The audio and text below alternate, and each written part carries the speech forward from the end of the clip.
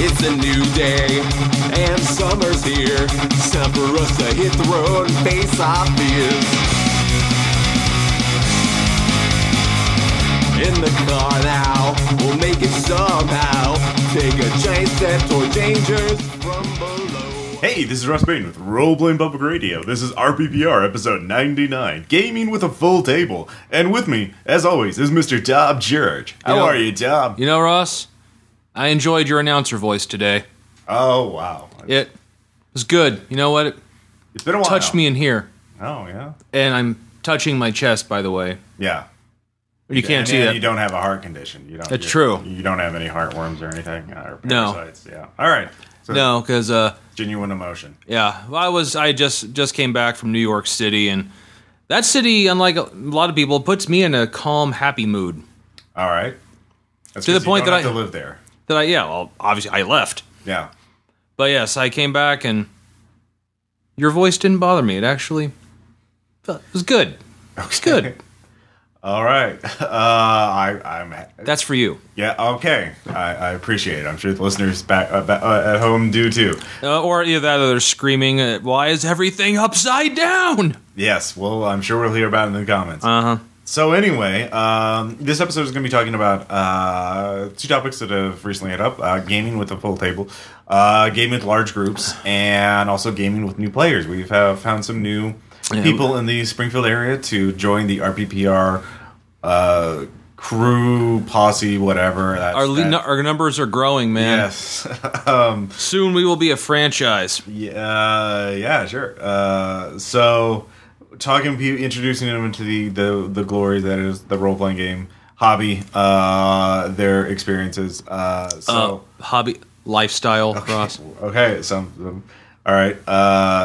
So that experiences may vary. So Yeah, and worldviews may vary. yes, there we go. But first off, some news. In case you haven't been on the RPPR side recently, I also went on a trip. I went to PAX East in Boston a couple weeks ago, and I was there as part of my job. I work for Pixelscopic, and I am a level designer for their video game Delver's Drop, which is an action RPG with roguelike elements. You should totally buy it when it comes out. Pre-order it. You can pre-order it now and get a playable alpha of the game. It's only $15. Dylan Ross and you. Anyway, so I was there helping them out with their booth, promoting the game. But I also had some free time, so I went around and recorded some panels of Played some games. Yeah, I played Hotline Miami 2. It was pretty nice. It was very good. It's basically Hotline Miami with more. But you know what? When you say I fail to see the downside, I know exactly. it's more Hotline Miami. I exactly. And what else did I play? I play Darkest Dungeon, which I'll talk about a little in the shoutouts. A Lovecraftian themed dungeon crawling, turn-based RPG. But I recorded these panels, one on board game design and crowdfunding, two on RPGs, and including industry luminaries as Ryan Dancing, Mike Merles, and Luke Crane. And so you can take a listen to those, and they've already generated a lot of discussion, both on our site and on Ian World and RPG.net about some of the controversial comments made by some of these luminaries. Ooh, controversy. Yes, so which is what the RPG industry needs. It's what keeps the world going around. Yes, clearly that Besides money. Yes, clearly. Yes. So anyway, we are also proud to announce that Caleb's adventure for Eclipse Phase, The Devotees, is now out. You can go Caleb! Yes, yeah, you can buy the PDF. You can buy it or buy print-on-demand version of it. It is a rather complex adventure dealing with the 9 Lives criminal syndicate. They're happy people. Yes, we have a playtest of it on our actual play site, which I will link to in the show notes. So dark. Yes, so you can check out his writing, and it is. It's one of those games awesome. like I'm not playing with you guys anymore. Yeah, it got very grimdark. It did. Weird. So in other big news, I finally have a title for my architectural horror game, which will be the next big Kickstarter. Oh no project. way! Yes, it will be called Ruin, and it will be about being trapped in non-Euclidean ruins and scary cities and other architecturally scary places. So if you've been listening to our actual plays, things like July Park, Journey to the City, The Night Clerk, and all those other scary games, very Carcosa-ish. Although it's not totally just Carcosa. I have a whole thing, and it'll be cool. And so anyways, I've done the first playtest. There'll be some new game mechanics. And monarchs in certain colors? Maybe. I'm still riding it. Oh. So there's already one playtest I've done with Caleb and Aaron, which we'll talk about in the anecdotes. And I have new game mechanics for the Gumshoe system. Basically, character generation that happens during gameplay, which is playing out actually pretty well so far. But so I'm working on that. So the Kickstarter, you can expect it later this year. Hopefully in a couple months. Need to get artwork. Need to write a shitload. So yay! So a shitload more than a fuckload. Yes, but don't worry. For Base Raider fans, I am still working on Base Raiders. The new PDFs are going to be coming out soon. Player-facing supplements like a new player character pre-gen, also new power supplements or like new power sources. So you can have some fun with that. So more stuff. The power of air conditioning. More adventures bases are being created by other writers. So we also have a new recorder for the actual plays. I don't know if I mentioned this before, but we have the Zoom H2N, which stands for new. It's a or N for nifty. Yes, because it is. And then we're recording in a lossless format in a WAV file that it then is instead of recording straight to MP3. So it is higher quality, and I'm doing more to massage the audio before I put it down into an MP3. Forgive me, I got distracted. Mifune had movement. Yes, lizards do occasionally move. It's amazing. It is. You can expect higher quality APs that we record from now on. I mean, we still have some that record with the old Zoom, as good as it was, that will be still the slightly lower quality. But anyway, so those of you who are audiophiles, and anyways, and Tom, speaking of I actually have some news of my own. Yes, I have been. I've been requested to run a Pathfinder campaign for a completely different group of gamers. Ooh. Yeah, apparently, some of them are other friends of mine. Yeah, who said, "Hey, their friends like, we really like to do a role playing game, but no one wants to run anything." So they're asked, "Does anyone know anyone that would run stuff for us?" And my name was put forward, so I was requested to run that. So I will be running and recording the episodes. I'll be running a Pathfinder campaign for a group of players you've never seen or heard before. Yes, it's gonna be trippy. Yes. So when we get story arc completed for that, the first game should be this Sunday. Ooh. Well, from the day we're recording this. Yes, a week. Yeah, we were recording on a Sunday right now. So it'll be a week from today. Yes. In the year 2525. That is how time works. So it keeps on slipping into the future. Yes, Tom.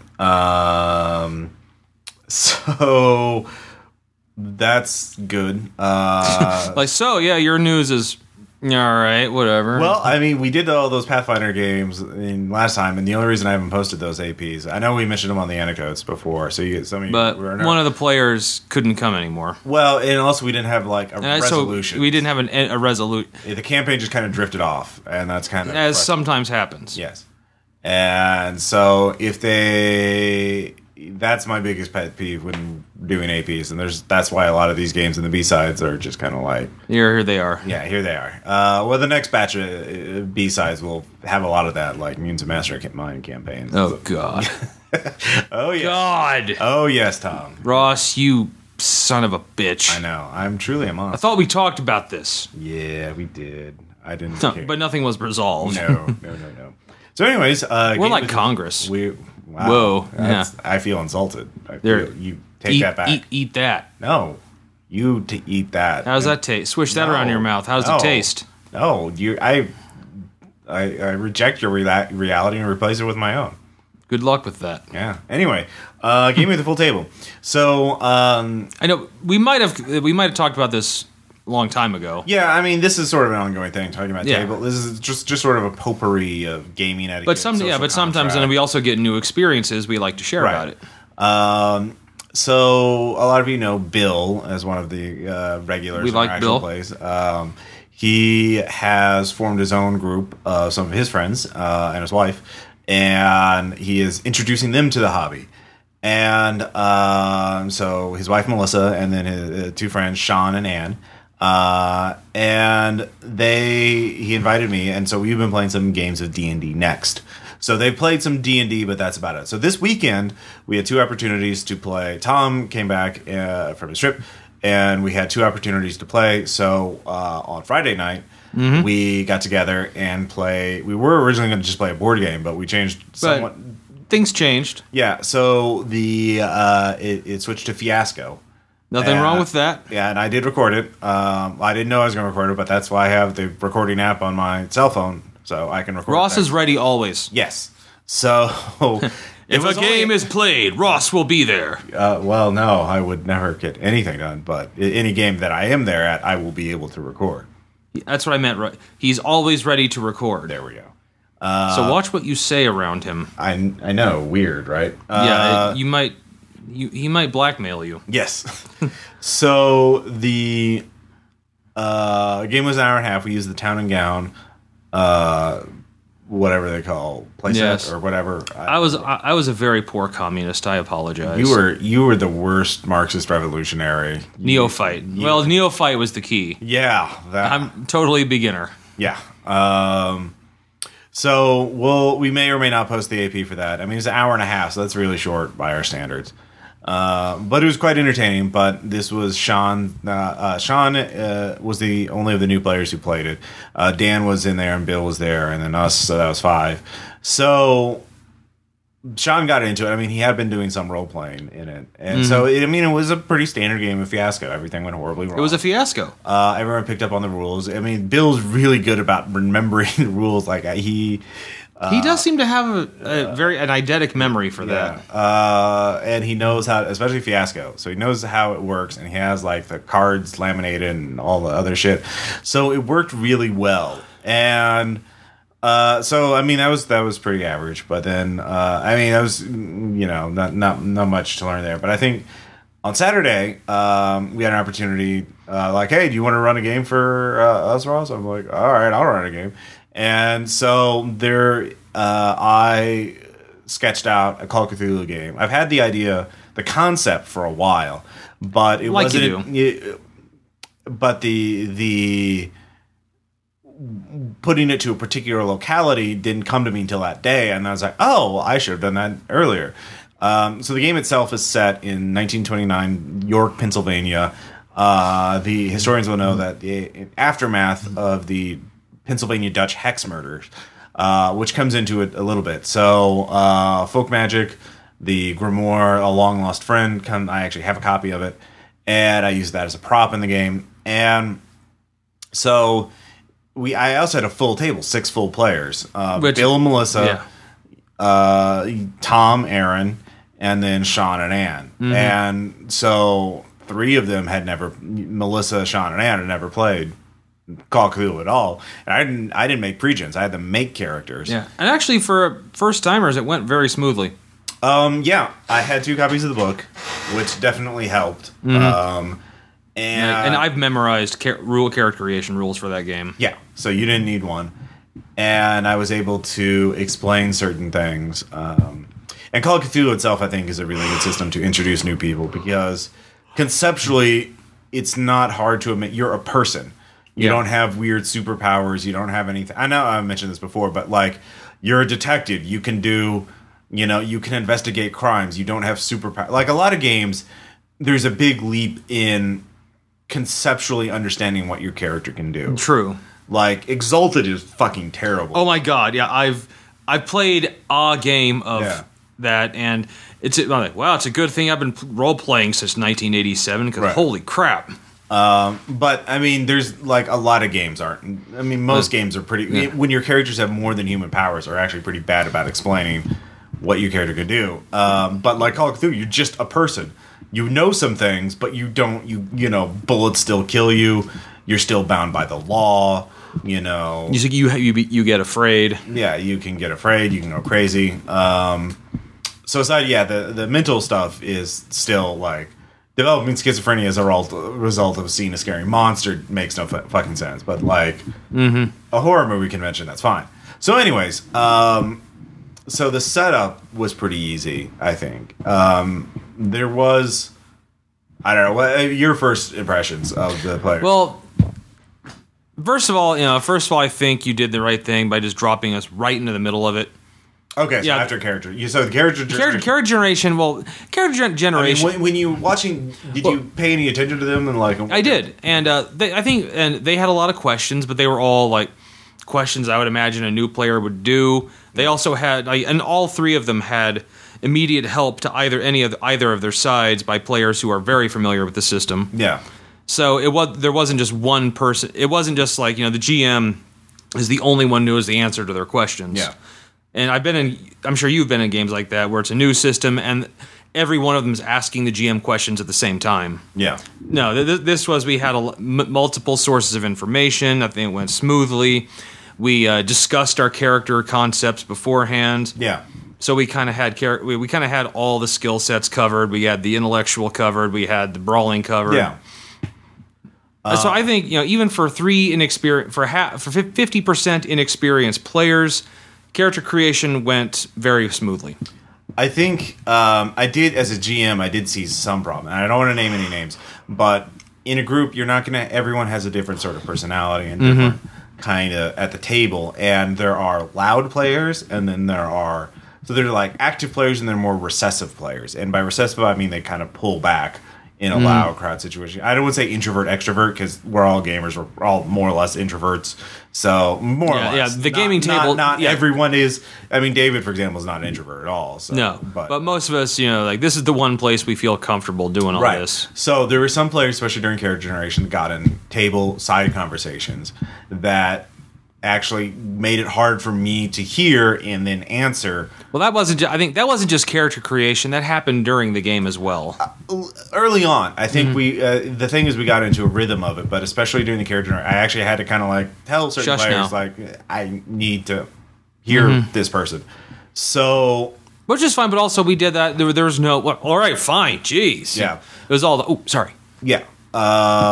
So that's good. Everyone could be reminded of the social contract. And I think because even the people that were new, we knew people who knew other people. Yeah. We had a pretty good table social contract going on. Yeah. I mean, well, the thing is, when you're, no matter whether you're the GM or the player, I think the first thing when you're doing new players with a large table, and especially a large table with new players, you really have to make sure, you have to sort of police the group in the sense that you want to draw out the quiet people, and you want to sort of dampen down the loud people a little bit. I mean, not saying like enforce active limits, but kind of a soft power kind of thing. Just suggestions. Suggestions, and just like, I mean, that was one thing I was really concerned with, making sure everyone would have a chance to make decisions and like see what happens, and like not just only pay attention to people that were like trying to get. Because I have been in games where the loud players just completely drowned out all the others. Yeah.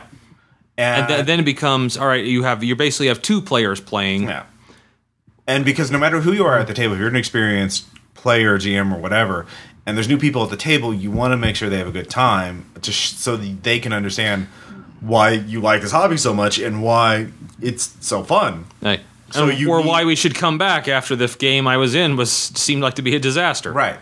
And if the thing is, the quiet people really, I mean, a lot of them don't want to make a scene, or they don't want to be, or cause a fuss. Right. So they're not going to tell you that they're having a bad time. So it's upon you to help everyone have a good time. As GM, it is on you for that. No, even as a player, I think everyone has a responsibility. We all have our responsibilities. I think the GM has a very important one. Right. But the GM can't do it alone, no. And everyone needs to like that's one thing. I know a while ago, Caleb mentioned that something about when I play a game, I can kind of sink back and let other people have their roles. I mean, for me, and that's something I noticed for myself. Like, for me, it's more like I really want to make sure everyone has a good, sort of harmonious thing, And I think it has, I mean, we can get into psychology and blah, blah, blah. I think it also has to do with just the way I was raised. I was growing up. I'm the little brother the smallest of my family. So like my survival strategy was like accommodating other people. Like, hey, let's all get along. Yeah. Whereas like most of the other people in the RPPR group are like single children. Me. Yeah. So you're just like, I'm here. I'm awesome. Why aren't you? Well, okay, for 4 years, I was the little stepchild. Yeah. But for 4 years. For 4 years. Not for Ever. Yes. No, but I think it right. Like also, like I found myself, if there's like last night, I found myself like, all right, if I'm gonna go do something if I know something I have to do, I'll see if like, hey, like you want to help, like I need your assistance on this. Would you help me out? Yes, very good. That's the kind of thing. Like, get people in other scenes. I mean, that was also with like Fiasco. Like, we were trying to suggest to each other. I think too. Yeah. Like, hey, how about have a scene with the other person too? But yeah, that's I did that particularly, and that was really good. I mean, I think that really helped. And you notice like if one of the experienced players who's in the group, so if you're the new guy and one of the guys that is in the group says like, hey, you want to come with me on this adventure? Yeah. They're like, it's like, oh yeah, like it's kind of like, oh, I'm part of this now. Yeah, exactly. You got to have to give them sort of ownership in it, and I think I'll give them credit. The players that were there, I think they did. I think they really got into the groove of it. Oh no, they were pros. I mean, like they were bosses. Everyone performed very well. There was one exception, which I will name in this case, which was Aaron. Yeah, because Aaron was Aaron. And we don't say this like a bad thing. I'm sure you guys will listen off, but he charged off on his own, like just in the open. Mm-hmm. So we'll go back to like you mentioned earlier at the beginning, like how I started the game. Mm-hmm. So you wanted to talk? Yeah, I'll say that basically it was we did there was no real intro, mm-hmm. to our group. Like we didn't have a chance to in game introduce ourselves. Mm-hmm. We were literally a group of strangers who may have heard of each other because it's a very small, close-knit community. Very few people are related, if not by marriage, then direct blood. Right. But we were unfamiliar with each other, and we were all brought to this lodge in the middle of the woods for a meeting with this guy, and that's literally like, and you're in this lodge right now. You're waiting for him to show up, and it's just you guys alone in this place you've never been to. Yeah. And I think that was good because in the situation of like 6 strangers, mm-hmm. ostensibly in one place, we were compelled to, in character, introduce ourselves. Yeah. And I think that really helped. I think that really facilitated things along. I mean, that's the thing a lot of GMs don't get. I think my strategy is to start as late as possible in a scene. Mm-hmm. Something I learned when I studied script writing. But I mean, the thing is, in game design, in tabletop games, if you start a scenario, if you want to make a scenario about like it's a dungeon crawl, and you're mm-hmm. like, all right, so the traditional structure for a dungeon crawl story is that they start in the tavern, they get the quest, and they decide to go to the dungeon. Yeah, they go to the tavern where the guy that knows where the Amulet of Yendor is. Well, they start so I'll start the thing in the tavern and blah blah blah blah, and then they'll go to the dungeon. So, but the thing is, that's not the adventure you think you're running. You're not running a dungeon crawl adventure at this point. You're running a tavern adventure because the adventure starts when the players get to make their first decision. And so they decide to go on the dungeon crawl. You don't know they're going to make that decision. So and you have to be careful because if that's where you've decided to act, that's where the dungeon's where you're going to allow them to first make their first decision. Yeah. But you start them in the tavern, then what you've basically done is you started things off with a cutscene that the players have no control over. Well, you can either railroad them, or if you give them actual agency, they're going to do stuff. There's always that chance that they decide to stay in the tavern, or they burn it down. They have to run away from the guards, and then they wind up on a boat. And so now you're on a boat, and you're like, going away from where you wanted them to. Yeah, so you're like, what the fuck? So if you wanted to run a dungeon crawl adventure, have them start in front of the dungeon and be like, you need to go in this dungeon, otherwise you're not going to have any money to buy food or whatever. Or the town will be destroyed, whatever. Yeah. So for me, for this story, I wanted them there, and then I did start them in the middle of an action scene because it opens with them like waiting for this guy, and then they hear gunshots in the wood, and then they eventually see the guy that they're waiting for being chased or being shot at, and he's carrying an object. Because as a player, I've noticed like if you do that, you're suddenly much more invested in the game at hand. Yeah. If you start in like immediately, whoa, shit, something's happening. Yeah. And I've been in games where the GMs felt it necessary to do all the intro stuff. Yeah. And at that point, I've started like, I'm kind of sensing this isn't important. Yeah. Blah blah blah. Phone. Yeah. No, you want to make them choice, especially with a large group, because with a large group with 6 players, everyone needs to be allowed, or everyone has to have like the ability to do shit, like, which means they need time from you as the GM. So you have to divide your time between 6 players, and so you just have to go. I mean, like what I was doing the entire game was kind of doing it almost like it was combat the entire game. Like, what do you do?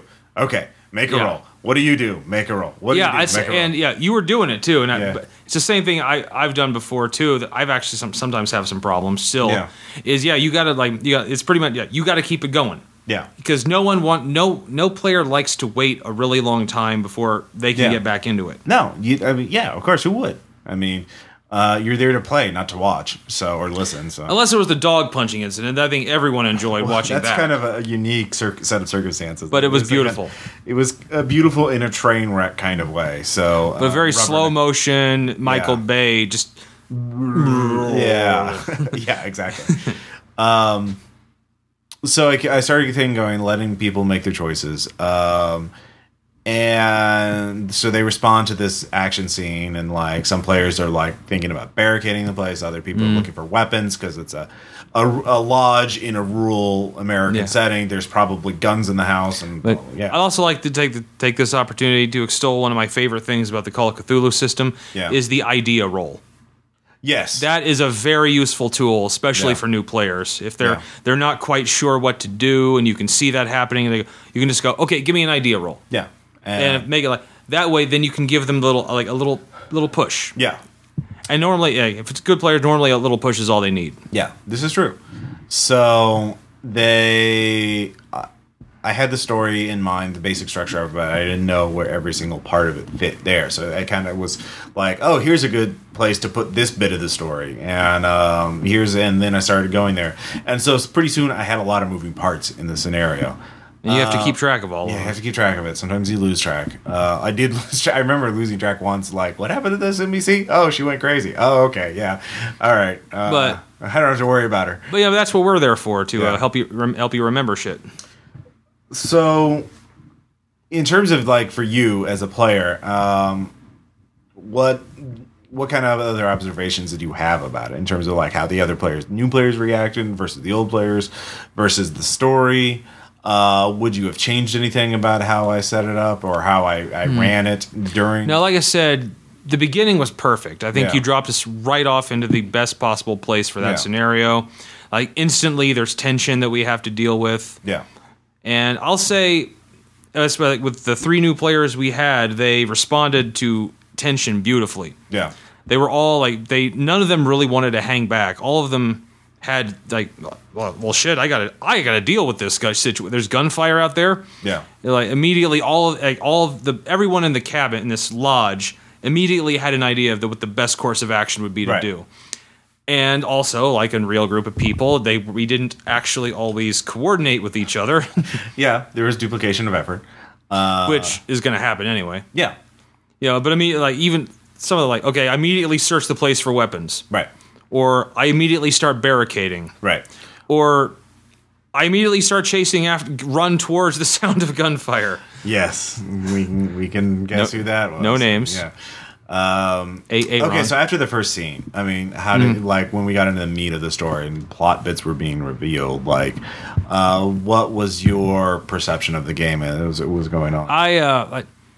You gave us first of all you gave us multiple avenues of investigation we could do, and once again everyone had a different opinion, and we basically did split up. Yeah, but all of us immediately, I think they all realized what the avenues were and which one, and they immediately thought which ones they'd like to go for. I'd say the new players in this game didn't miss a beat at all. I think, again, setting the game in the real world, even a historical one, I think really helped in the sense players. But everyone knows, we're in a farm. There's probably tractors and horses. Right. And they also have an idea of like where to go to figure out information. They could talk to the other farmers. They could, go to town. They could talk to the guy in the jail cell or whatever. So they had ideas of like what was happening, which you wouldn't necessarily have like in a fantasy game or in a high concept. Where you can go to the magical gem that actually connects to the elemental plane of fire to ask the fire elementals for something. And well, who wouldn't have thought of that? Yeah. For me, I think one of the things is when I initially thought of the scenario, I thought there were certain complications I had in mind that actually never came up, because what I quickly realized after running like that first scene, that actually would have been gone, like that first opening scene probably would have been processed, like gone through in real time in like half the time it did if we had fewer players. If we had 2 or 3 players, that would have taken like half an hour at most to get through that opening scene. But with 6 players, like everyone's doing something, and everyone's usually so doing time slows down, and they're all doing in-game, and everyone's doing different things. Right. So I have to give them time and like, all right, you find this out in this book, you find this thing in this here, you miss, you can't see the guy in the dark, you can't find out who's attacking you, blah blah blah blah. So the more players you have, the more the in-game time slows down. I think that's a key. So you're not going to get as many scenes as you would like. Or that you could with a smaller group. With 2 players, like this same scenario would turn into like kind of like a no security, kind of like a Wives of March sort of like very in-depth kind of grueling investigation and trying to figure out who's doing what. With 6 players, it turns into more of sort of a pulp action thing, because like people are just like riding around at night, they're trying to figure shit out, they're grabbing guns, that Yeah, I think we finished the story in that night. Yeah, I had it like it took in 6 hours in game between the start to the end, from dusk until midnight, basically. And that was, and I figured originally it was going to be like over a day, like it would have taken most of this next day, simply because I wanted to. Because I had to adjust my plans very quickly on the fly when I realized, oh shit, this is going to take a while. Like we're not going to get through as much as I thought I was. Right. So, as a GM, you have to realize, like, holy shit. I've actually I played with some GMs before. Yeah. Who they've sketched out everything. Yeah. And I bet the problem is that when they get into the game and start running it, they still feel they have to hit everything on the list. Yeah. And. A few con games I've played. Oh yeah. Very clearly, you can tell like it's like there's 6 or 7 players at the table, but they still feel that, well, I can't go to here until I finish this thing, but it's 3 things down on the list. Yeah. And I've discovered a big problem is when GMs feel they have to hit everything. Yeah. You have to adapt on, like, no matter how much you write. I don't care if you have a 50-page scenario. That meticulously researched, you've thought of all the angles or whatever, and like, we're doing the Russian scenario, Dead Man's Hand or whatever, and like, oh, well, let's go to the camp. Well, you have 2 hours to run this game. They're not going to the camp. Just have them start at the silo, because like, holy shit, that camp's going to take an hour. Yeah, and I've thought about logically, if you really are like Russian commandos on a time, you're not going to stop at this camp. Right. You're going to... I mean, I could see it either way, but like you could justify it either way. Like it's an open, like players have choice, they have agency, but like as a GM, you got to keep it. You got to understand how much you can get through as a practical matter. Were there any issues you saw coming up because the new players? Well, anything in terms of etiquette or being like, do you think that the new players had an adequate chance to shine? Or I think everyone had a chance to do their own thing. Yeah. And I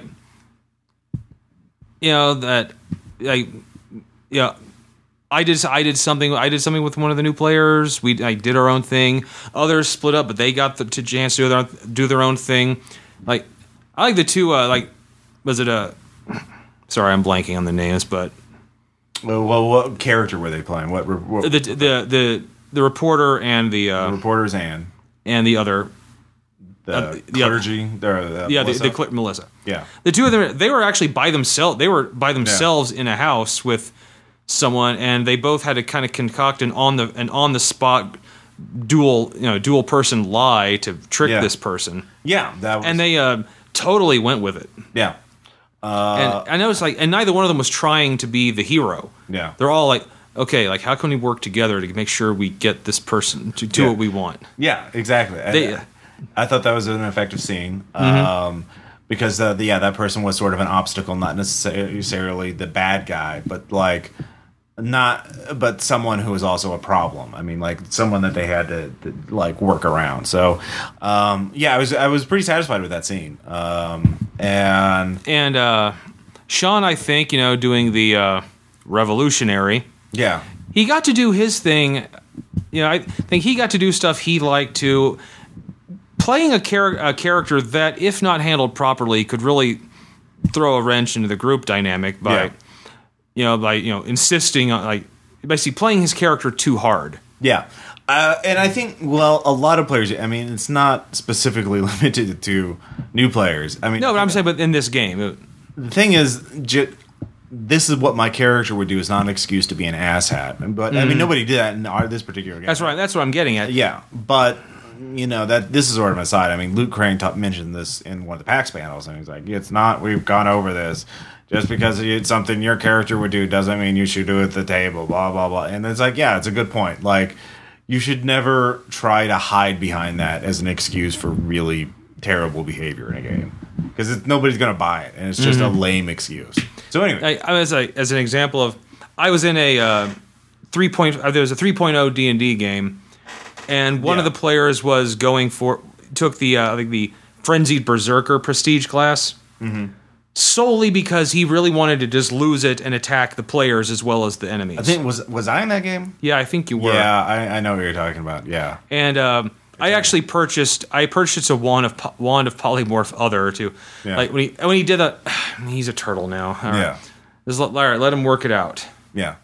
And I had to, because literally it seems like that's what he's looking forward to. Yeah, and that's kind of a shitty thing. Yeah. So, I mean, there were issues with the game. I think there was some hive mind sort of metagaming a little bit in some of the players, because like this player would figure it out and then would figure out a clue, but then the other player would use it in another scene. And there might have been a time where they could have exchanged information, but I don't. It wasn't clear. Yeah, and that part of it was for me, like, you really have to streamline your scenarios of dealing with the 6 players, because, like, holy shit, there's so much going on. It adds up really quickly.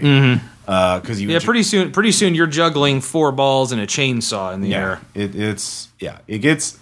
You need to keep that in mind when doing a scenario. So think of really simple situations, because like with 6 players, that turns into a 3-hour game easily. I probably should have streamlined it even more, but I think it went well. I don't know, like, so for you, you're running a group with 6 players or 5 players. Well, 5 or 6.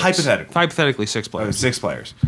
What do you do when you're running that game? Like, what considerations? How do you notice any difference from when you run for a large group? I do. Like, I mean, I still I'm talking about what I've been doing. But I still outline everything I think I need to outline. I do, everything. Where everything is going to lead. This, but then at that point, I kind of just turn it over to the players. Okay. And I go with what they want to do. Okay. I'm a firm believer in it's like, all right, what do you do? Yeah. And I think especially with that many players, you've got to. It's like, all right, sometimes you really have to do more as a GM. All right, what do you guys do? Okay. But in terms of like in a game, like, do you notice noticeable differences between like how much gets done in terms of scenes? Like how many so basically the game we had the opening scene, we had maybe 2 middle investigation scenes, and then there were 2 final scenes basically. So there's only like 4 or 5 scenes basically in the entire 3-hour game. So for Hex Hollow, whereas with a 2-player game, I could have gone through like at least 6, probably 8, like 6 to 8 in 3 hours, depending, because like, oh, I go to library and investigate for 4 hours. All right, that's the scene, you know, and then like go move Right. on. Well, basically, you know, like I said, the fewer players you have, the more attention you can focus on individual players. Yeah, And actually, it's not just that; it's also, and the more you have to, yeah, you know, because if you got a lot of stuff to cover and like only 2 players to do it, yeah.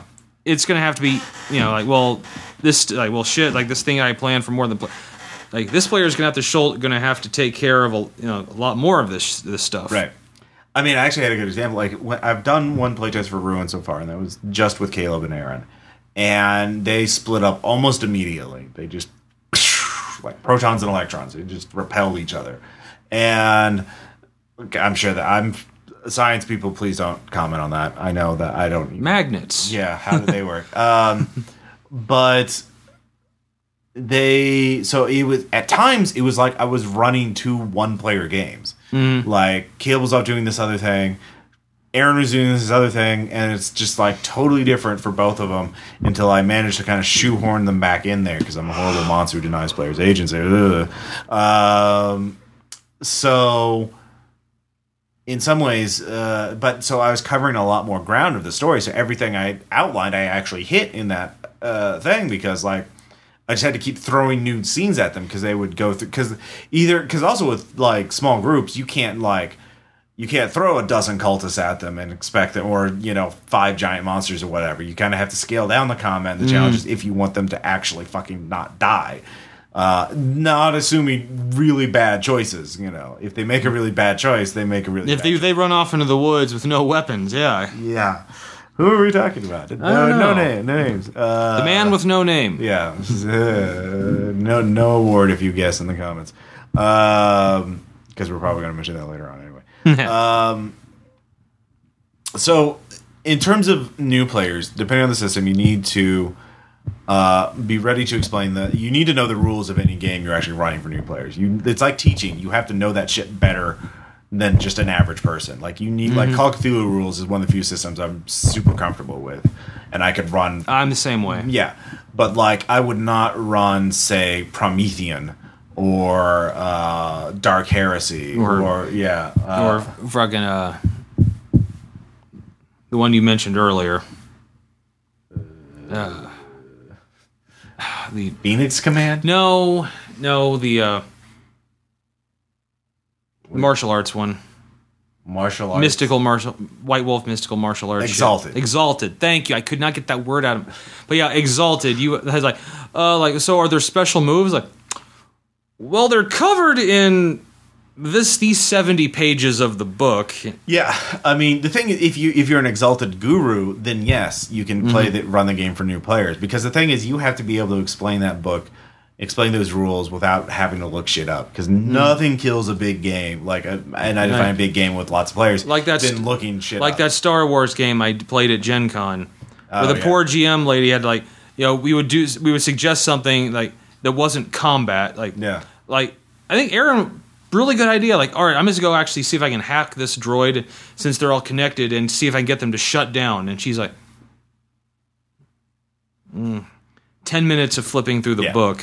That's basically the Nadar. That is the critical failure. If you do that, you're just, oh my god, your game is just crashed. It's like in DDR when you start missing everything and it's like terrible. You're just like, why am I even doing this? So that's what you really, really want to avoid. And the only way to so you need to only run systems that you are masters of. If it's new players. Yeah, if it's new players, and make sure it's at least a system you're pretty decent with. If you're running for a big group, even if they're all experienced players, because again, you need to be able to know the basic procedures, just without having to consult things. Because once again, I've been a player in a game where it is kind of uncomfortable when you realize the GM really doesn't know what he's doing. Yeah. Oh yeah. I mean, not just or do you mean not just game mechanics, but just storytelling? Yeah. Oh man, and you realize, and you don't want to say anything. It's particularly a con game because it's there's still this social contract going around the table, but you're you can see there's glances around the table, worried looks. Yeah. Yeah, that is. Fortunately, I never. I actually should start playing con games. You know? And in fact, if you, I don't know if you noticed, I'm always running because you shit. can always tell, like when the GM's head is buried in the book. Yeah. If he would only look up, he would actually see the Yeah. the like we're like everyone, all the players are making eye contact, doing the kind of your eyes get slightly wider as you're doing the. Oh boy. Yeah. And there are times I've had to do that in a panic, but I almost, very seldom, except with newer systems, or if I'm reading flavor text from an adventure, which I try to get through. And so that's why actually I almost never run canned adventures at cons anymore, because, oh God, what happens if they do this? I don't know. Flip, flip, flip, flip. Yeah, I'm much more comfortable with the scenarios that I've designed or run. Yeah. Because I know what's next. Yeah, exactly. So And I can pretend. Yeah. So those are some things, especially running big games, you just have to bring your own game up as the GM. Sometimes if you have good players, especially ones who are like Bill and have good rules mastery, they can help guide you through shit. Then, Don't be afraid to ask players for help. Yeah. Yeah, they're here to have a good time. It's a group collaboration. Yeah. Another thing is, GM, if you're running with a large group, fucking kill players. Oh yeah, player characters, not players. Really, I didn't think you were carry a silence 45 under the table, and if you see one getting on their phone, cap them. Yeah. Especially if it makes sense for the game setting, like if it's a very violent game, D&D or Call of Cthulhu or Eclipse. If it's My Little Pony, you might want to hold off on that. I don't think they have an RPG. They probably do. An unofficial fan one, I'm sure, but if you blink, I don't even care if you. You don't even want to know, do you? I zero. Wasn't that interest Fallout in in My Little Pony? There's everything in My Little Pony. It's their fandom. It's ubiquitous. Weird. It's out there. I'm sorry, bronies. I don't get Ross it. doesn't get it. Do you get it? I do not. All right. So we don't get it. No, we don't get it. No one gets it except them. Except them. All right. Moving And on. I don't want to hear about it. We kind of lingered on this a little too long. So Or was it appropriate? Anyway. What were we talking about? You want to be able to kill characters off. Especially if you basically run combat in the open and let the dice fall where they may. Make combats a little more challenging than you would. Some GMs are reluctant to really put players in harm's way. But if you have 6 players, one guy dies, just make sure they have a chance to make a new character and join back in so that they can join in at least in the last act. They're like, oh yeah, you can be the deputy who shows up at the end and be like, hey guys, what's going on? Emily, trust me, and if you're a GM who's reluctant to kill players, trust me, your first TPK is a truly wonderful experience. Yeah. In fact, and your players will be the same way. As long as they're not as long as it legitimately happened and you didn't. Well, if it's a one shot or a con game, usually they're happy. But campaigns, like the one time I did it, running my Bell Island game. Yeah, the players cheered afterwards when everyone died. Yeah, especially with Call of Cthulhu, expectations matter. Don't be afraid to kill them. Don't be afraid to take them out of the action, because you just got you kill a player, you give everyone else more screen time. And honestly, I said that you don't have time to linger. You've got to go. Yeah, go. I mean, basically for Call of Cthulhu, the game I ran, it was basically I was running it combat for most of the night. What do you do? Make a roll. So basically you're just going around the table. Yeah, it's very quickly, and that's the kind of thing you have to do. So. Because speaking of experience, usually the phones come out when you're sitting there with nothing to do. Yeah, and that will happen regardless to a certain extent. Don't take it personally. Yeah, but if it gets a little excessive, then So now, if they start exchanging videos, I think you might realize maybe you've lingered too long. Yeah, definitely. So I think that kind of covers it. With new players, you treat them with respect, make sure they get a chance to participate, bring them out if they're kind of. Everyone needs a moment to shine. Yeah, and know the rules, know the game. Yeah. I also say, and know what's too big. Yeah. No, actually, I say if you're never go more than 6 Yeah, and if you're GMing, know your limits. Yeah. I've done games for 8 players or more, but those are literally I'm just running combat, and I usually have it player versus player at that point. And I've never run a game with a group that big, but I've been in a game, and it is the GM. I've noticed the GM either basically, like you said, runs it like it's constant combat, Yeah. or very quickly burns Yeah. out. Yeah.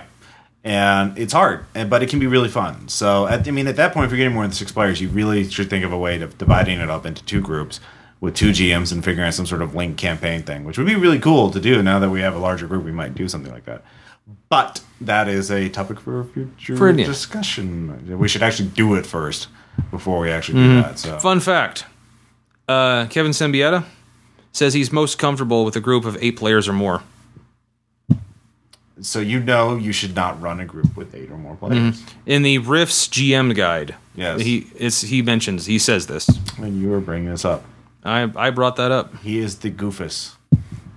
You, the listener, should be the gallant. Yes. So, next up, we have a letter from Tom. We do? We also have shoutouts and anecdotes. I will talk a little bit about the D&D next games I have been playing. As I wait with bated breath. And then we already talked about Hex Hollow, but I also talk about the playtest of you could talk about the Fiasco stuff. that Indeed. happened. So, We got more shit coming All up. right.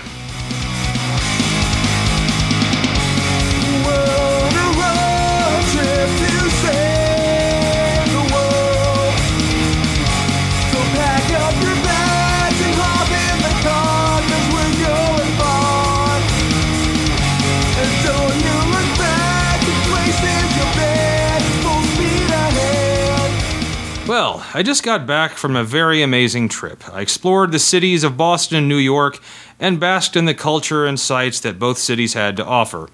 I was reminded of the myriad of languages and cultures those cities had to offer, as well as the centuries of history the cities had. I walked streets that were hundreds of years old and strolled past pubs and buildings that were around before America even existed. I took it all in, getting my Midwest mind some actual culture, and truly felt enriched by it. At least I would have if my gamer mind hadn't interfered. As it was, as I stood at the top of the Empire State Building looking out onto Manhattan Island and the entire tri-state area, all I could think about was that this spot would make an excellent place for a massive fight in an RPG. Throughout the trip, as I explored those 2 historical cities, I was constantly imagining places that a group of PCs could have a memorable fight with armed mooks. As I walked the Freedom Trail, strolling through the streets that saw the start of the American Revolution, I imagined snipers and cyber ninjas hiding among the rooftops and pub windows, hoping to ambush a group of PCs. I walked the decks of the USS Constitution and imagined pirates firing steampunk cannons across the deck. I sat in an Irish pub next to Boston Commons and thought of cultists hiding in the bar, looking to assassinate the intrepid investigators. It didn't get any better in New York. I stood atop the Empire State Building and saw flying robot assassins doing battle in the skies. I walked the exhibits at the Metropolitan Museum of Art and thought of investigators looking through the Egyptian section for an artifact of Nyarlathotep hidden in a stone sarcophagus. I stood on Liberty Island and saw a giant kaiju coming ashore and knocking the statue right off the pedestal. I did this the entire trip. No matter where I went or what I saw, I had a heads-up display overlaying everything with RPG elements. It was as if I had a role-playing filter fitted over my eyes, and I have to say, it was fucking awesome. After 6 days in Boston and New York, my head is filled with glorious scenarios of fights and battles in historical locations.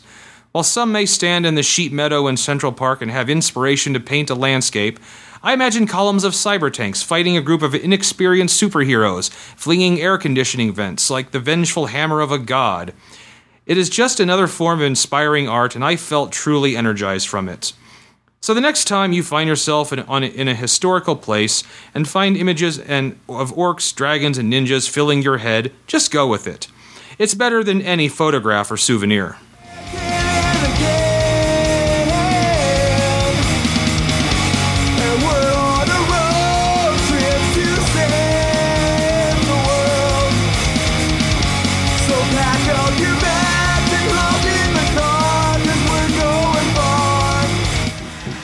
So Tom, I thought that was a great letter. Well, thank you. Thank you. Because I had a similar experience when. Oh, really? Yes. Did you have it in Boston when you were at PAX? No, I was pretty much like work. That was work. Yeah, I mean, there was fun parts. Yes. I did have an RPPR meetup, so I do want to give a big mention to Jin and the other RPPR fan. And Jin, who had her craft Etsy store. She was selling collectibles like dice, jewelry, and stuff like that. And then Ben from Tiny Kingdoms game, I'm gonna mess that up. Tiny Mob game. I will put links to your stuff in the show notes. So we had RP or meeting up there. So thank you to everybody who made that. You guys rock, especially Ian and Violet. Yeah, gotta love Ian and Violet. Awesome. Yes, with the art. I hung out with them when I was in Boston. Boom. We went to Wagama Mama. They showed me that with great Japanese noodle place. Also, a highlight of PAX, aside from just being there, like, oh, what'd you do? I went to a Tim Schafer video game themed burlesque show by D20 Burlesque, where they did burlesque strip teases based on his games, like Grim Fandango, Brutal Legend, the game Stacking, which is the Matryoshka dolls, the Russian nesting dolls. So like she takes off the layers, and then they had one of the burlesque strippers put on a beard and a hoodie, and she was dressed up as Tim Schafer. So sexy Tim Schafer taking everything off, and then it was like making it rain. Like the other sexy strippers, sexy Tim Schafer. Schafer was actually there. I saw he was in the front row. And was he bemused? He was bemused, and there's other strippers were making it rain dollar bills as she was stripping it off. It was amazing. Oh, also a male stripper doing a thing for Psychonauts. The milkman level is like, oh, they're bugging me. Oh no, my jacket has a bug. I need to take it off. Oh, my shirt's bugged too. So that was funny. So it was very funny. That was very. It was. But where else did you go? Anyways, I actually do want to mention my trip to China because I actually didn't. Do you Caleb really? And you were like shouted me down, so I actually didn't talk about it in the last episode. So this time I will talk about it Because it's just me. Yeah, because it's just you. And so I went to China for a month, and I was staying mostly in Guangzhou, which is southwestern China, about southern China, 2 hours away from Hong Kong by train. And I got to see quite a bit of Asia. Thanks to cheap air flights from Guangzhou to other parts of Asia. Cambodia, I went to see Angkor Wat. Ooh, the ruins. Nice. Yes, and that was very much like RPG stuff because I felt like I was in a fucking old school RPG. Like a Savage Worlds type thing? No, like a video, like Wizardry. Oh, yeah, the old Wizardry games or Eye of the Beholder where you're like I actually own Wizardry 8. Yeah, exactly. So it was like that because you walk through these ruins and they're actually like that, and you're like, holy shit, I feel like I'm in a video game. Like, what monster is around the corner? Yeah, and also this would be great for tabletop role-playing games too, because like, holy shit, there's all these awesome ruins with these incredible carvings, and is that a dinosaur carved in there? Wow, that's crazy. And so Angkor Wat was awesome.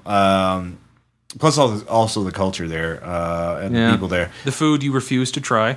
There actually wasn't very much food. I didn't. There was one actually. Oh, there was. Yeah. Well, that one even your brother refused. Yeah. Well, we went to the Philippines too, as well, to a small little place called Anilao to do some diving. It's just like very, very small. There's not much to do other than dive. The diving there was amazing, coral reefs and all that. But they have what they call balut, which is basically a chicken abortion in an egg. That is fermented. They just bury it, let it rot, and then like they open it up, and it's just green. I don't know. I didn't try it. I was like, no. I think it's when you told me that your brother's like, no, like so you wouldn't eat this for $20. Like, are you out of your mind? No, he wouldn't do it for unless it was like $500. I'm like, I'm cheap. I would have done it for 20, but they didn't offer me any money to eat it, so I didn't eat. Way to have self-respect there, Ross. Yeah. So great diving in the Philippines. Trust me. It'd have to be 7 figures for me. Yeah, yeah. Well, yeah. The life of a freelancer. Yay. Then back to Guangzhou. We did go to Hong Kong for a weekend, which was, of course, amazing and pretty neat. Nice. Great food there. Hong Kong style French toast is amazing. It is, oh my God, it is so good. It is like with condensed milk. It is just like, holy shit. It is the food of the gods. So anyway. Delicious, was it? Yes. But then we also went to Chengdu, which is a central China, the Sichuan province. Mm-hmm. And had some Sichuan food, which is incredibly spicy. That's where I played. I ran that game July Park, which is on the AP site. People like it. Hey, Alex and the other gamers from you guys rock. Yes. But there's another gaming idea I had there, the Global Center, which is the world's largest building. It is 18 million square feet, and is that's bigger than the Pentagon, by the way. It is. Yeah, it is ginormous. They have a water park. They have like 4 5-star hotels in it. They have a movie theater, an ice rink. So they have 4 numbers of 5-star hotels. Yes. Okay, 4 so not 4 5-star hotels. 4 hotels, each 5 stars. Okay, So that's a lot of numbers. Yeah, plus just a shitload of stores. And we went there, and it was like, oh, the water park was crazy. We shouldn't have gone in February. It was a bit cool. They don't have great heating there. It's in central China, so they're like, we just need AC. We don't need the heating. Where it's warm here most of the time. Right. It's only cold a couple of weeks of the year. The airports were terrible about that. Like, they don't have heating also. It's like 50 degrees outside. It's 50 degrees inside. So, because they just... Suffer, Peyton. Pretty much. But I made it back. Great stuff. Lots of ideas. I have photos up on the RPBR Tumblr, rpbr-podcast.tumblr.com. I'll put a link in the show notes. I've been posting pictures of my trip. Yes, on the Facebook. You should post it to the RPBR Facebook group. Sure, yeah. So people can see that. So anyways, I just want to mention that. So I totally know where you're coming from because I was also like, hey, this would be great for a game. Oh, one thing in Hong Kong. I got to... This is off my bucket list. This is like, holy shit, I actually got to do this. I went to the site where Kowloon Walled City was. It's a park now, but they have a little, like, memorial, like, here's a little exhibit about Kowloon Walled City. If you don't know what Kowloon Walled City is, get out. No, it was like 1 square acre, 33,000 people living inside that. It was the densest place on the planet. It was sort of a artifact. Like, there was no rule of law there. The British kind of just like, we don't own that. And so it became this incredibly, like, complex, self-governing community where they figured out how to get lights and electricity. They had their own unlicensed, like, factory or workshops. Sure. And, of course, lots of opium dens and triads. And it's fascinating from many points of view. There's a great documentary about it. That the Wall Street Journal actually just put out. It's like a 15-minute sort of summary about it. And they have a great website where you can like tour sort of a map of it, of what it was like. It was torn down in 1997, but it's been referenced in everything from movies to novels to video games. Call of Duty Black Ops 1 actually has the whole level set in Kowloon Walled City in the 1960s, and I got to go there. I got to go to the place where it was. I got to see nice. Oh my god! Yeah, we're totally going to use that in Ruin Guys, I mean, by the way. And I totally got to do the Ghostbusters thing in New York. Oh, very cool, very cool. Saw the firehouse. Another bucket list thing. Yep, and the Gozer Tower, otherwise known as 55 Central Park West. Okay. With and apparently, I think the penthouse of that place is actually available now. Okay. For the low price of $36 million. There's a whole website on talking about places in New York that are more expensive than castles in Europe. Mm-hmm. That would be one of them. Mm-hmm. That's really expensive. Well, it's like a 6-bedroom condo in Manhattan. So yeah, it's totes expensive. Anyway, we should get to the shout-outs. We should. All right. First off, I would like to mention Showa, a graphic novel manga that I picked up. Showa, 1926 to 1939. It's a autobiographical history of Japan in there. It's from a famous, I can't remember the guy's name, manga artist who grew up in the 1920s, in 30s in Japan and became... so he's talking about the history of Japan becoming a major power and like life at home versus life abroad, and sort of mixing the historical commentary with what it was like growing up being a poor person in Japan in that era. So it's really fascinating. It's like 500 pages too, but it's a fairly quick read because it's a manga. Lots of pictures. So that's really cool. But anyways, Tom, you wanted. Yep, I got a couple of stand-up acts. You know me, and I love myself some comedy. Yeah. First one I'm going to mention is one of my favorites. Patton Oswalt has a new album out called Comedy Plus Tragedy Equals Time. Yeah. And I'll just say, I think it's the calmest album he's done to date. But it's also, once again, it's Patton Oswalt. It's just awesome. Yeah. Every word he says is just amazing. Okay. Very good. Speaking of things that are awesome, I would like to mention Night Vale Live. Ooh, yes. Night Vale Live. This is both went up. We did? There was a showing in St. Louis last month, and so Caleb, Tom, and I went up there, and it's hilarious. It was the episode Librarians. Yeah. They will eventually make that available as a paid download. They've already made the first episode like that, Condos, yeah. which is available, which we listened to on the way up there. And let me tell you, Cecil Baldwin got like a 5-minute standing ovation when he set foot on stage. Yeah, he got a very warm audience. It wasn't totally sold out, but it was a weekday in St. Louis, so like not the strongest. But people love Cecil Baldwin. Yeah, there were people cosplaying there, including somebody with a glow cloud umbrella, which I thought was ingenious. Yeah. So there's a guy, the tan jacket, and man in the tan jacket. It was great stuff. Well worth listening to a guy talk on stage for an hour and a half. There was music too, so yeah, the act before it. Yeah, and interspersed as the weather. So, she was very good. I can't remember her name, but it's on their website. So, very very good. So you had another comment? Yep, and the other one is British comedian Greg Davies. I love the name of the album alone. It's Firing Cheese Balls at a Dog. It's on Netflix right now. I highly recommend you check it out. Just because I really like it, because he was also originally an English teacher, English and drama teacher, and so many people in RPPR were teachers or were studying to be teachers. Yeah, we're like overeducated, underambitious academic nerds. Pretty much. Yeah, but that's what really kind of drew me to it. Yeah, very good, very good. I would like to mention something. This is a Kickstarter I backed. The Kickstarter itself is already completed, but you can pre-order. It's a video game called Darkest Dungeon. I met the developers at PAX I saw the East. flyer on the table. Yes, and I actually played the demo of their game, and it's a Lovecraftian themed turn-based RPG where the mental health of your characters is just as important as their physical health. So characters can become paranoid, they become fearful, or they become bolstered because they're religious fanatics. There's plague doctors. It's just, and the art is very like stylized. It reminds me a little of Mike Mignola. Nothing wrong with that. Early Hellboy art. Yeah, exactly. And I cannot wait to play it. I will probably try to arrange an interview with them for Unspeakable to talk about Lovecraftian and gaming. Lovecraft gaming. So that's something to look for. Darkest Dungeon. Definitely worth checking out if you're a video game fan and like Lovecraft. And you are.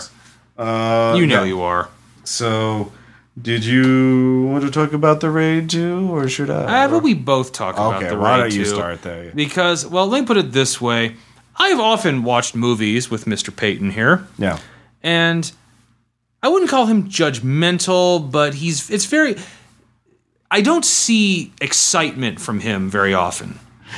I mean, I'll get most of the time it's like, if he's liking something, it's kind of like, he's examining it like, yes, that's pretty good. I approve of this. Watching the Raid 2 with him, and I did miss some of it. I had to watch it again because I constantly found myself looking at him. This was like Ross Payton excited and energized in a movie. Like, the first time I ever saw it was from the movie Ghost Ship, when the wire went across. I was more innocent back then. He was. I wasn't as. But this was recent, like a few weeks ago. Actually, that's just that opening scene in Ghost Ship, and after that, it was pretty down. But in Raid 2, it was like the whole movie was like that. Yeah. Just the fight scenes are. Even I found myself. I like to think I'm pretty jaded. Yeah. Like I'm watching this like, oh god, this is so fucking awesome. Holy shit. So yeah, if you've seen The Raid Redemption, this is a sequel to that. Takes place pretty much immediately. I think it's like 2 hours. Yeah, after. 2 hours. And it's just there's enough action for, like, as Caleb put it, like enough action for 4 or 5 very full action films. It's very efficient.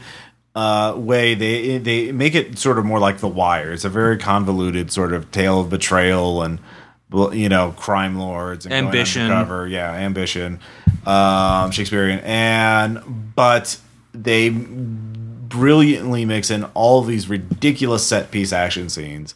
It's like rated R violent martial art fighting. Oh yeah, no, it's. I think the only reason why it's not a major hit in America is because it's subtitled. It's just like, they're Asians and they're not speaking English. Malaysian, I think it's. Yeah, I said Asian. Yeah, that's part of. Yes, I thank you, Ross. Yeah, and I think they're Indonesian. Yeah, the director is Welsh. Yes, but I But believe it's- they're Indonesian. They're practicing the local form Salat, Mm-hmm. Silat, which apparently involves brutalizing your enemy's head with your knee and elbow. Or the pavement, or shelves. Yeah, that's a lot of that. I mean, I'll just put this: the fight in the prison yard. Yeah. That was when I knew like exactly what the hell I was the getting mud, into. Yeah. And what's like, I've read some commentary about it, and it really works on a number of levels because it's not just a shallow, stupid. There's actually like meaning and context within it, because like as they're starting this fight, like everybody's like they're wearing clean uniforms, and everything, but then the guards come in as they start fighting this muddy, rainy prison yard, and the mud gets on everybody. You can't tell who's who anymore, and it's just like everyone's getting dirty and corrupted. It reveals the character's own like descent into darkness as he's trying to be this upright, moral person, but to protect his family, he just goes darker and darker. And I will say, best car chase I've ever Holy seen in a shit, movie. that car chase. Oh my god! Yeah. So, anyways, you just need to see the rating. You need to see it immediately. Yeah, if you can. If it's playing, And we're not getting paid to say this. This is an unsolicited. it's pretty much like I'll do this and this and this, and you've got like your next 20 action games. I mean, like, damn. So, two more. One is a anthology of stories which I've started reading. I haven't finished yet. Called Sword in the Mythos. It's a Conan style sword and sorcery stories, all featuring Lovecraftian Cthulhu mythos type stuff. So I got a review copy of it.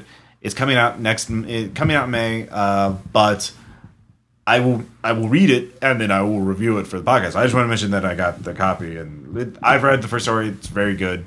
So I'm looking forward to reading the rest of it. And maybe when you're done, I'll read it too. I can send you an ebook copy right now.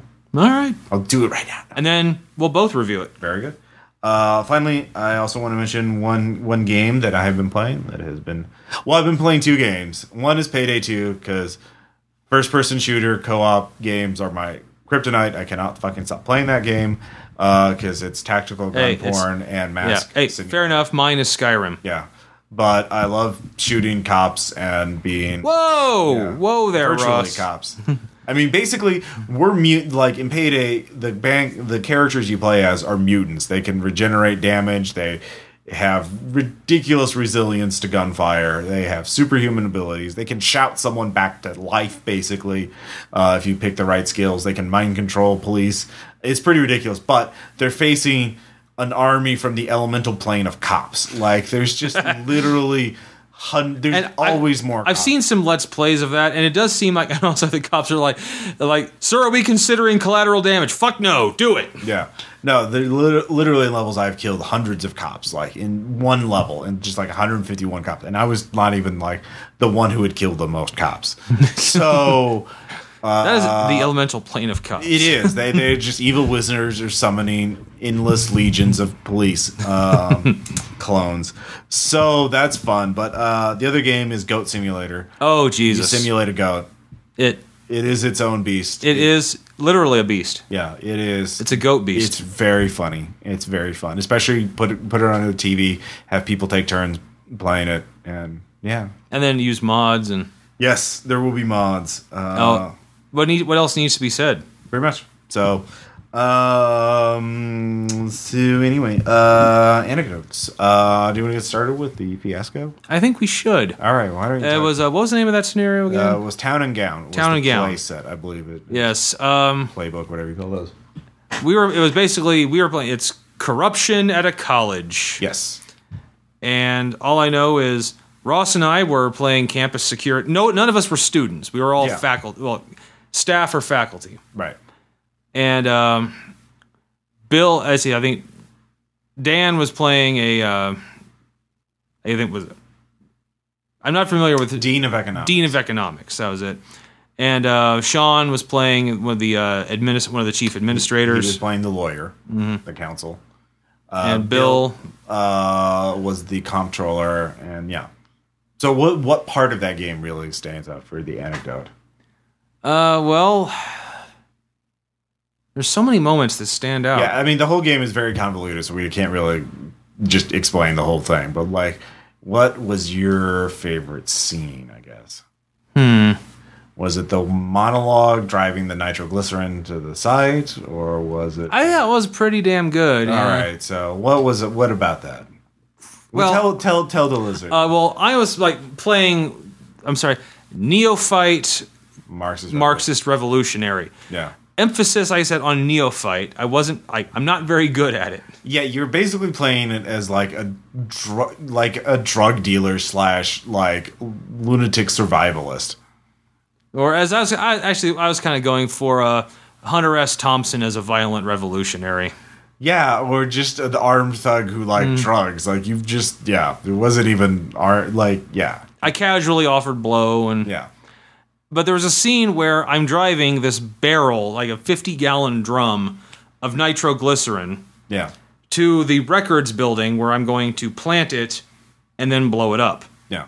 And of course, the thing was, I had been planning to do this, Yeah. but then there was the conspiracy from the other players gave me, I have an actual reason to do this now instead of just a whimsy. Yeah. And so basically, my scene was I was trying to resolve it, so it was just me giving an internal monologue as I'm driving this van with a barrel of nitroglycerin in it, interspersed with dealing with people in my immediate sight. Like, this person's not in my way. Could you move along? Yeah. Yeah, kind of doing all but the I'm walking here! All right. That kind of thing. I like that. I really worked hard on it. It was a thing of beauty. It was. So we might post that. I haven't decided yet. You should post it, Ross. Well, we got a lot in the queue right now. So, anyways, to give you, I've been playing D&D Next with Bill's running it. I'm playing a fighter. Sean and Ann and Melissa are in the game as well. And I have been recording it, but I don't think I'm going to post those because it's a playtest of D&D Next. They're under an NDA, or Bill is, in order to get them playtest materials and blah, blah, blah, blah. But I will mention we've been going along. It's been a basic kind of dungeon crawl thing, kind of humorous, a lot of banter between. Sean really takes to the banter. Melissa's been pretty good as a druid, and Anne's the quiet but deadly ranger. And we've been kind of usually we've just been sort of Bill's trying to figure out it's a new version of D&D, how dangerous the monsters are, Sure. What's too easy versus what's too hard. So it's been kind of easy for most of us, but then we get into this one room. There's a sleeping lizard type monster. I can't remember what it was called. And all around this cave wall, there are giant cave crickets. Like each one's the size of a dog, but they're just kind of chilling out there. And so like we sneak by because we're afraid of the lizard monster. And we're like, all right, we don't want to have to deal with this fight. So we go on into the next room, we do our thing, and then we come back, and then somebody fails their stealth check. And then everything wakes up at once. And so we go into combat. And so the lizard monster's there. I'm rushing up because I'm playing the fighter.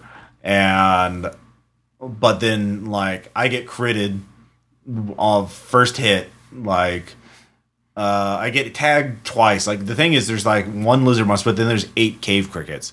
And the thing is, the Bill rolls like 3 natural 20s in the first round. Nice. On us as players. Oh, sure. So I go down, the wizard goes down, and they're just like, holy shit, what are we going to do?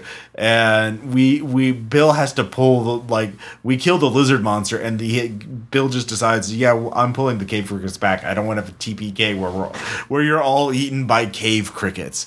And I'm kind of like, whatever. I think that'd be funny. But, like, the other players are like, oh, my God. Because, again, they're new. This is the first time they've had a super dangerous combat. And I just kind of like the idea of cave crickets doing us in.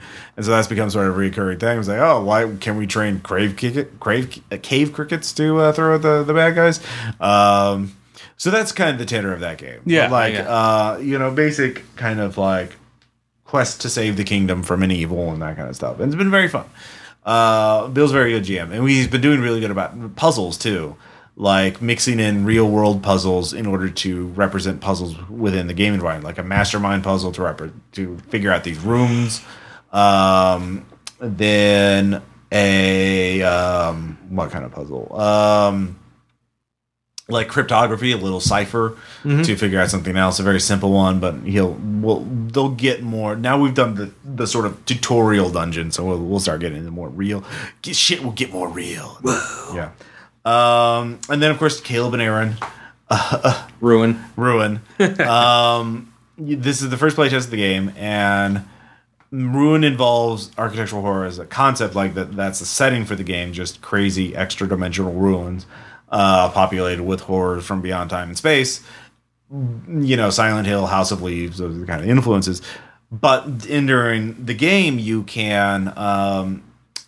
there's sort of like my new game system will be character generation during gameplay. So your skills are determined by what you choose to do in the game. So if you want to be a fighter, you have to actually go out and fight guys and make those kind of choices. If you want to be good at stealth, you have to actually start stealthing around and that kind of stuff. But the thing is, Caleb and Aaron just immediately split up and just go in immediately directions as they're trapped in an extra dimensional ruin and are, oh my god, crazy shit is happening. All I remember is that Caleb was like, God, Aaron, why are you doing? He's like, Caleb, you're doing the same thing. You immediately ran off on your own. You punched a cop and you went. So he, like, the one time Aaron's being kind of reasonable, and Caleb is like, just fuck it. I'm just going out and doing this, and I'm a baker, is his character. Like, he named his character, named him Pumpernickel. So he was just a man of action. And so I just like that game because Caleb was being just like Aaron in that game. And they nearly died. I went mad. Lovely. But, yes. So that playtest I'll probably post eventually. But we're definitely going to post Hex Hollow or The Long Lost Friend, the game we've been talking about most of the time. So that kind of wraps up. I think it does. So next episode will be episode 100. Wow. We got to do something special with that. Yeah. We'll get drunk and belch into the microphone constantly. Yeah, you listeners, that's the quality you want from RPPR. Occasionally we'll say fuck. Oh, ooh, yeah. Quality. What am I going to do? Or Ross and I will just fight like a married couple. That's pretty much every episode. And, dude, if you could hear in the car when we're driving in the car together, yeah, that's what we do as well. Like, literally, there'll be a time there'll be like 10 minutes of silence, and they're also, your face is stupid. It is. Your face is so stupid. How you doing? I'm great. All right. So that's a taste. Yes. Yeah. Have we whet your appetite? Yeah. All right. So this has been RPPR episode 99, Gaming with Full Table. This is Ross Payne. And I'm Tom Church. We'll see you guys next time. Dos Vidania.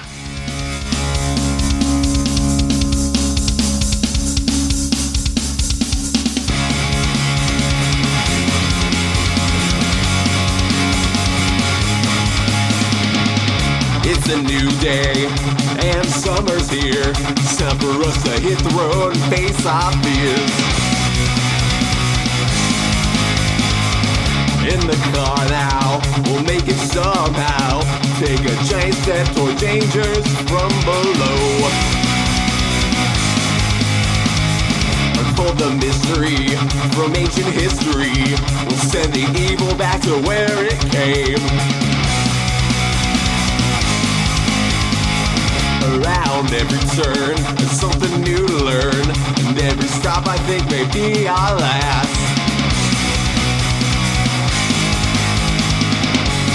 We're on a road trip to save the world. So pack up your bags and hop in the car, 'cause we're going far. And don't you look back, the places you've been, full speed ahead. And we'll travel on until the end. Psychic vampires and a blown out tire, and a cult to the great old ones bent on death. From Sunnyvale to Candle Cove, better watch out if we're coming near your home.